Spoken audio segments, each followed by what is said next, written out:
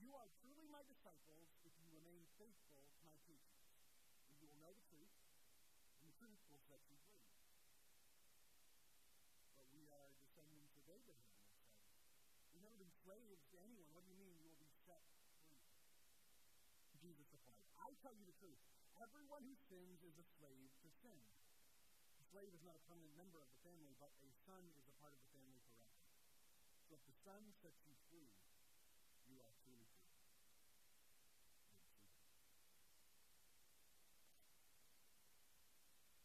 I have to say, I love the look here. We've got a lot of red going on. We've got some matching T-shirts up front. This is great. I absolutely love this. Get your Lutheran pride on today. I will admit, though, this does remind me a bit of a football game. It's like a pep rally or something. Like, we're all coming to sing songs that we all know, just like a game. We're all wearing the team colors. You even got shirts with like a star player on it. You've got Luther's face right on it. We've got like take a picture with a cutout of Luther. He's like our mascot or something. It's wild. I think there's something to this. However, with all the team pride, I worry sometimes that we can lose sight of the message that is truly central to our identity as Lutherans, right? Protestants, Reformers, whatever you want to call us. Most importantly, what we are is disciples. Thankfully, we have a teaching from Jesus today that helps us better understand that true, deepest, most substantial aspect of our identity. And as great as Luther is, and as waving the flag can be of Luther, it's critical that we remember Luther is not the star of this show. It's Jesus. It's Jesus. It's always the answer to every, children's sermon. It's Jesus. That's who we're here to worship. Christ is Lord, and Jesus is the heart of things. So that's what I'm going to talk about today. And the gospel lesson today for Reformation Sunday is about freedom found in Christ, which is great because I think for many of us, when we hear the Reformation story about Luther, we think about how he started the wheels turning and set his ancestors, our ancestors, free from this, whatever you want to call it. When we look back on it, or we talk about it, sometimes it sounds like we're being set free from the oppressive, stuffy, corrupt, misguided institution of its day. And maybe that's how it feels right now, yes. But is that what it was in its time? I don't know if that's as accurate. Maybe a bit. Today's story about being free through discipleship, through imitation of the Jesus way. Jesus is talking to believers. He's talking to fellow Hebrew people and says to them that they are all slaves and that through him they will receive true freedom. And the people around him are understandably like, I don't know, slaves? I hear you've got some new approach that you're talking about, but slaves, Jesus? We're descendants of Abraham, so are you. We're not slaves, we're actually like the chosen people.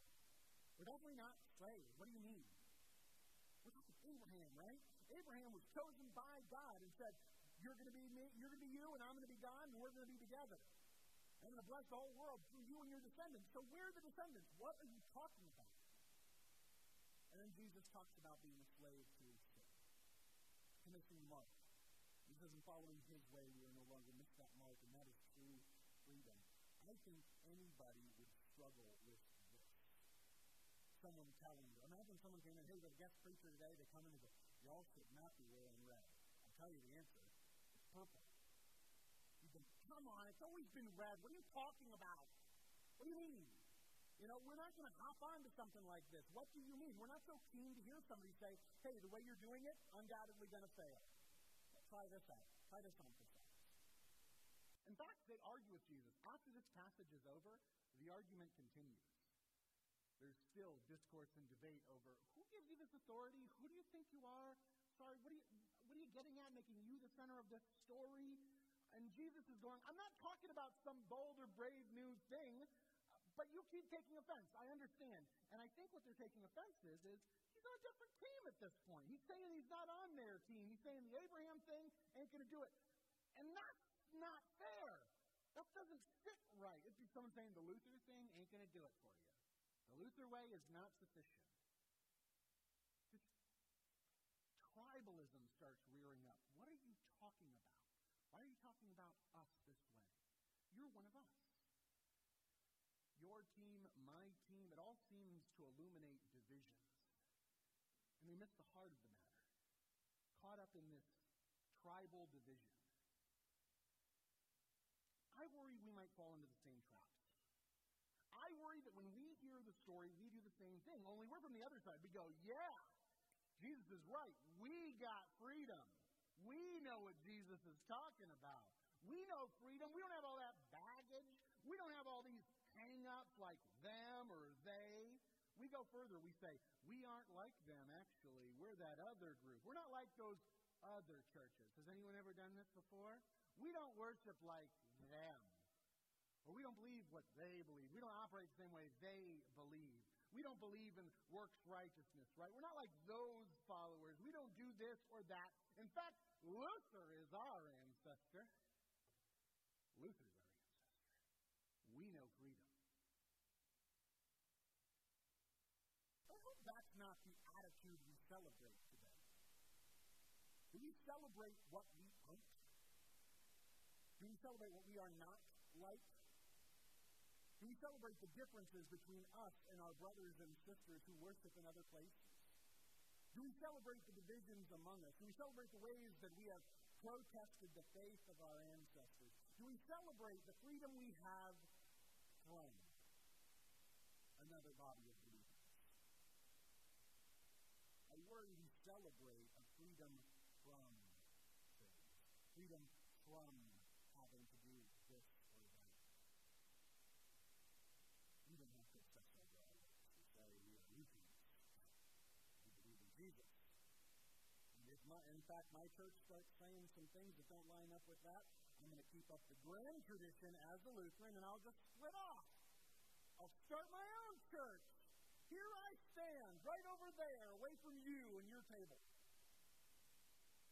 That's a bummer.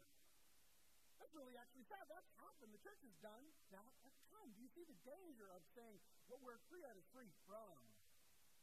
And this is the heart of the Reformation we celebrate today. We don't celebrate freedom from some sort of tradition or obedience. We don't celebrate our freedom from obedience to Rome. We don't celebrate the freedom of leaving a tradition behind. We celebrate the freedom to draw closer to God than perhaps we knew was possible. See, Jesus wasn't arguing anymore about what team he was on. He was all about showing it, because you know that in the story, because you know what Jesus does after all of this arguing? He keeps saying, what I'm telling you is true, but you can't hear it because it's coming from me. Finally, he stops. Does he say, you're the worst, you're never going to get in, I condemn you? No. He heals a blind person. He gives the blind person sight. He's like, okay, I'm done arguing about this. I'm going to go do something good. I'm going to keep telling the good news. Jesus leaves. He goes and helps someone. See, Jesus isn't anti-Abraham. He isn't anti-this or anti-that. He's pro-good news. And that's what true freedom is. And who does Jesus go about freeing immediately in all that he does?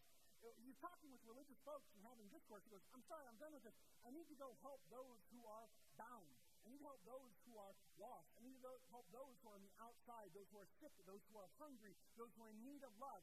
That's what I'm going to go about doing. Our tradition is actually no different.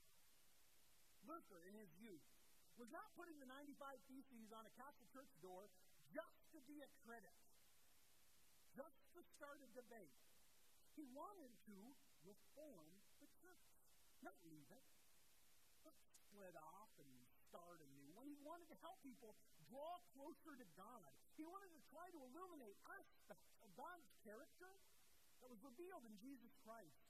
And he felt they're being kept from people who need to hear it most. So we have Jesus who gets to helping people. We have Luther now who decides, I'm going to advocate for the poor, for the people who are illiterate, for the people who are afraid of hellfire, the people who feel they are on the outside of God's love. People like Luther himself, who thought the same thing. I can't be good enough if this is the good news. He He wanted to help people understand the Scriptures and taught them in ways that before had left them out, left many people out. And he began this Reformation, not to divide, but to repair, to illuminate, to share, to proclaim, to highlight the good news of Jesus Christ. It's not freedom from a church, but freedom to the people of God who Luther saw were being abused. Which leads me to my point. The big Reformation Sunday question. We are Protestants. The word protest is in there. We know what we're against. We know what we're not about. What are we pro as Protestants? What are we for? I'll be honest, call me crazy, but in these days, as mainline Protestants are dwindling in numbers, I think it tells me the world, myself included, are not interested in hearing about what you are against, what is wrong. There are plenty of critics. I think the world needs to know what you aren't like. I think people need to know what we are for. What are we pro? They don't need any more Christians telling them what they are against and what they're doing is wrong.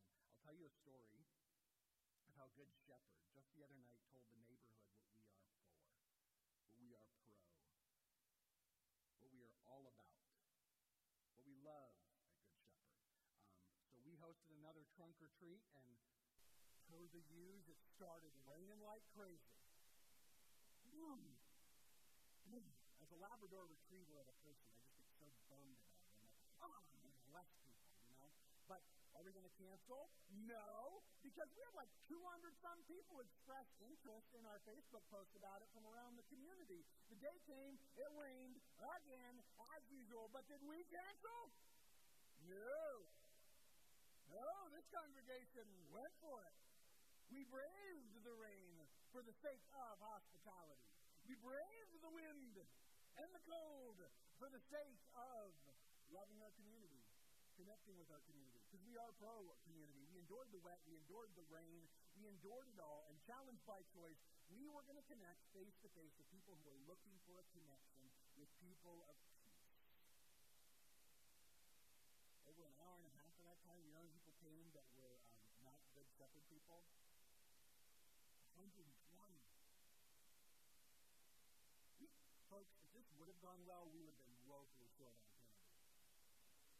So next year, more candy. This is just a promo. What does that say that many people came out to connect? To brave the rain, to brave the wet. That they love candy? Probably. But also, maybe folks, especially the families that we were looking to connect with, saw an opportunity to do community together. We are pro-community. We are so pro-community that you know what happened? We come and pull up, and she said, I was named the front before they can start because I'm just surprised we had to even manage this.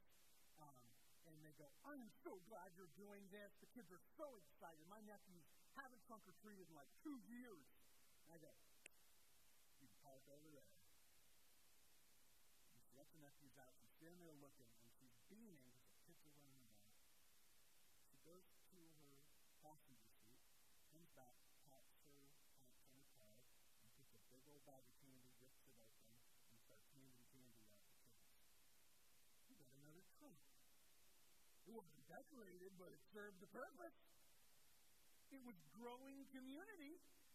She started handing out candy. I walked over, I was like, hey, thanks. She's like, I'm just so happy this is happening. This is about people who are so pro-hospitality and community that she just had to get in on it. And that tells me a story about what Jesus is getting at. He isn't interested in arguing over his precise, specific critiques or theology or failings of other traditions. Jesus isn't obsessed with how to instruct you on how to avoid sin sufficiently. He is about the work of healing the sick, eating with outsiders, connecting with people, giving sight to the blind, setting the captive free. How about us? How does our story get told? Instead of Protestant being protest, let's say pro-testimony. We are about telling the good news. How do we tell the good news in more important, critical, profound ways about what's happening at TAFT, what happens at Interfaith Hospitality Network, what happens with our Stephen ministers. How are we becoming pro-testimony? How are we going to tell the good news that we love our neighbors, that the captive is being set free? Because that is our story. That is our identity. Red shirts are great, but that's our tradition. Luther may be our mascot, but Jesus is Lord. And we are going to honor our Lord's grand tradition of pursuing the words, the works, the ways of the Good Shepherd